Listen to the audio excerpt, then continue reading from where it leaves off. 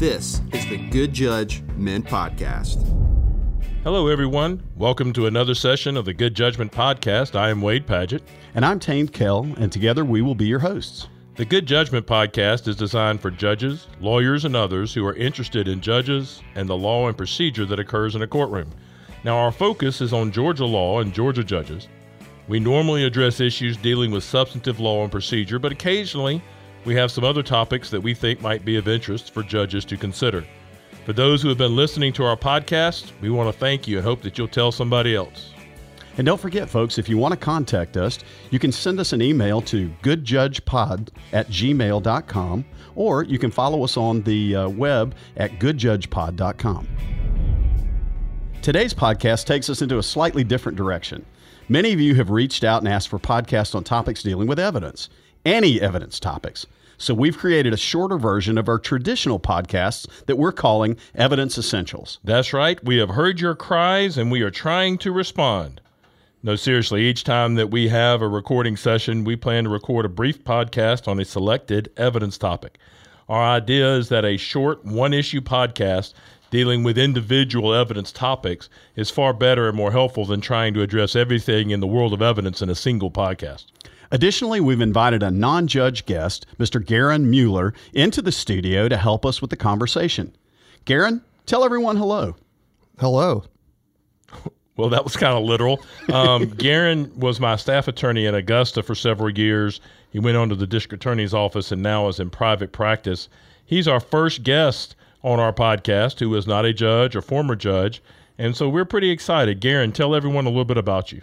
Well, thanks for having me. I'm a plaintiff's attorney in Augusta, Georgia at the Burnside Law Firm. We handle personal injury cases. You know, we want to keep these kind of short, Garon. So let's dive right in. Garon, what exciting evidence topic are we handling today? Well, the business records, public records, and the related exceptions to the hearsay rule. Scintillating. Tain, tell our audience about your thoughts that you normally share with young lawyers about learning the rules of evidence, particularly hearsay. Sure. When I teach young lawyers, I tell them first and foremost that I believe if you as a lawyer will master the hearsay rule and all of the exceptions to the hearsay rule, the law in the courtroom is your oyster as far as being a trial attorney, because there are so many people out there who simply don't understand what hearsay is and is not, and don't know the exceptions to the hearsay rule. In fact, when I turn to them and say, counsel, is there any exception that would allow this to be admitted over this hearsay objection? I almost always get a deer in the headlights look. During these podcasts, we are frequently going to be using the phrase, the hearsay rule.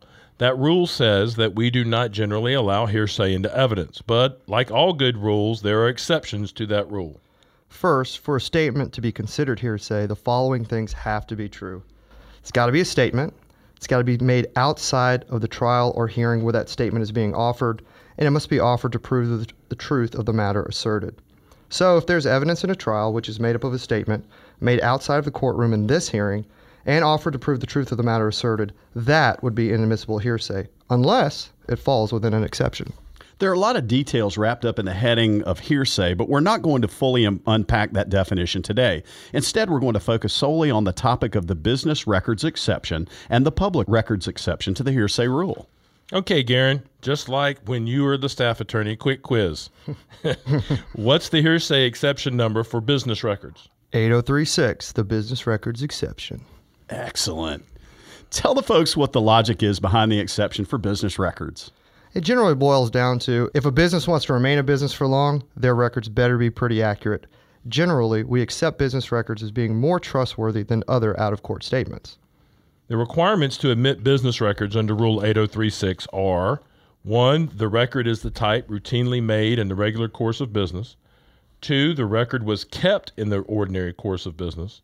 3, the record was made at or near the time of the occurrences set forth in the record.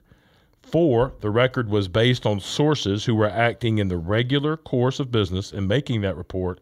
And then 5, and finally, the sources were basing their report on their personal knowledge. You know, podcasts are terrible places to read statutory definitions. So, one of the most important things to remember is the record should be made in the normal course of business.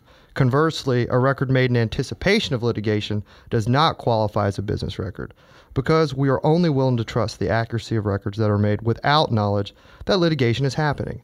However, once the accuracy of the record could be tainted or shaded by the pending litigation, that reason for relying on the accuracy of the records evaporates.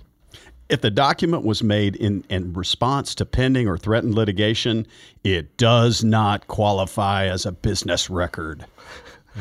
Additionally, under Rule 8036, the record can include opinions and diagnoses.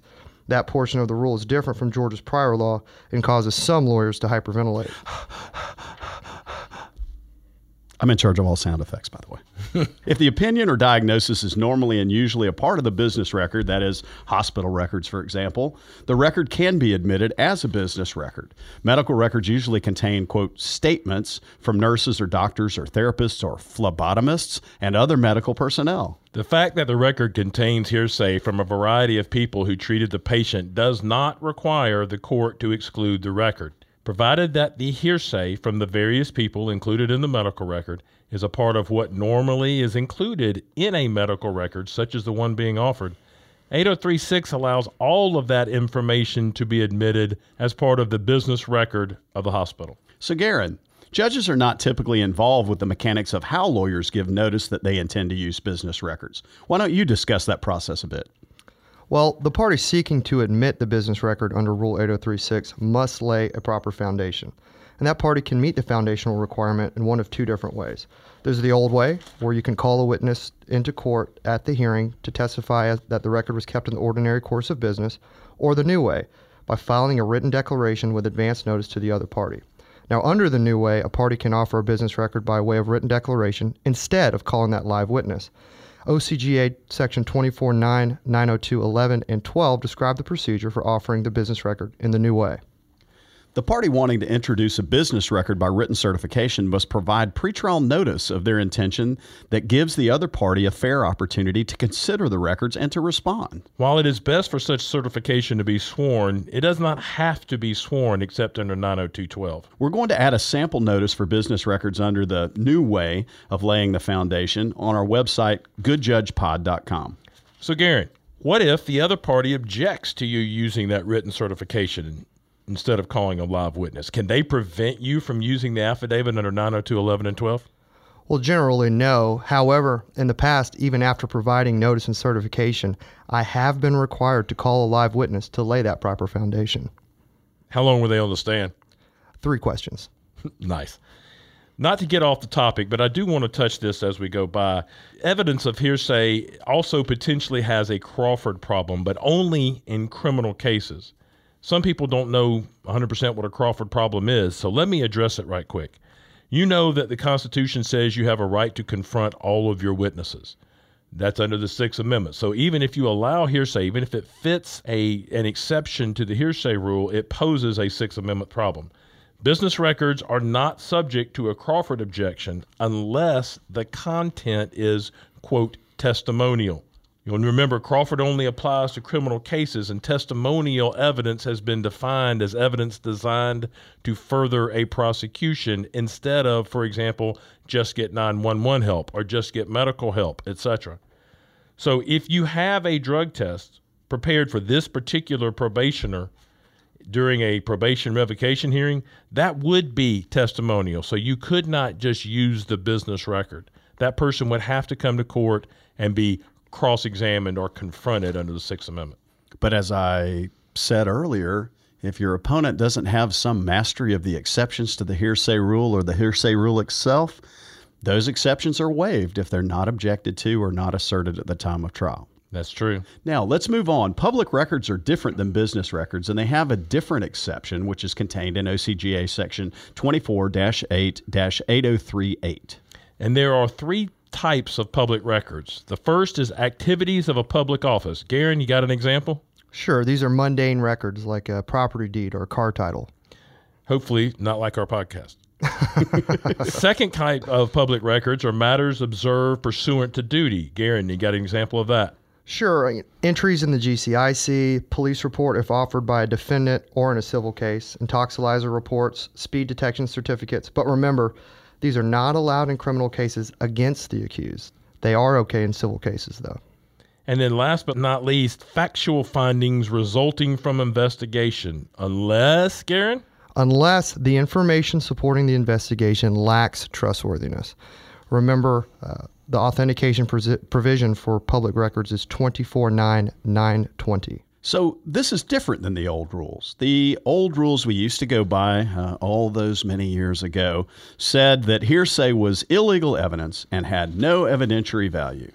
The new rule says that hearsay comes in unless a timely objection is made, and that's contained in OCGA section 24-8-802. So, Garon, give us a conclusion to this session. Okay, the most important things you need to remember, the test for a business record is that they be made in the normal course of business and not in anticipation of litigation. 8036 business records, 8038 public records are different, and they have different rules. As the judge, even if the evidence qualifies as a business record, if the surrounding circumstances call that evidence's reliability into question, the judge can rule it out. Business records are authenticated under sections 902, 11, and 12, and public records are authenticated under section 920. So, Garon, that wraps up your maiden voyage on the Good Judgment podcast. Any deep thoughts? Ending script. Don't read that, Garon. That was in parentheses. You're not supposed to read that. Thank you for listening to the Good Judgment podcast. This project was the brainchild of Doug Ashworth, the executive director of ICJE. Thanks and appreciation to Mr. Jim Henneberger and the entire University of Georgia College of Law. Without them, we really could not do this. And thanks to Mr. Stephen Turner and his company, Turner Up Media, who helped to edit some of our stupidity and awkwardness. Hey, but nobody can get it all. That's a good point. Tain and I are eternally grateful to the Council of Superior Court Judges who allowed us to lead new judge orientation for the Superior Court judges across Georgia. And thanks to our NGAO graduates who've been willing to help with this podcast series. You know that these are our opinions and do not reflect the opinions of ICJE, CSCJ, the University of Georgia College of Law, or anybody else with an acronym or alphabet name. Or anyone else for that matter. Contact us at goodjudgepod@gmail.com if you have any praise. And contact someone else with any of your complaints. But seriously, we would love to have your feedback, both good and bad. Send those comments to goodjudgepod@gmail.com. And visit our website at goodjudgepod.com for outlines and more details about our podcasts. Once again, I am Wade Padgett. And I'm Tain Kell, and thanks for listening. Tain, I guess it's time to bang the gavel on this one. Any last thoughts before we wrap this session up? No, let's just turn it over to the studio audience, and the crowd goes wild.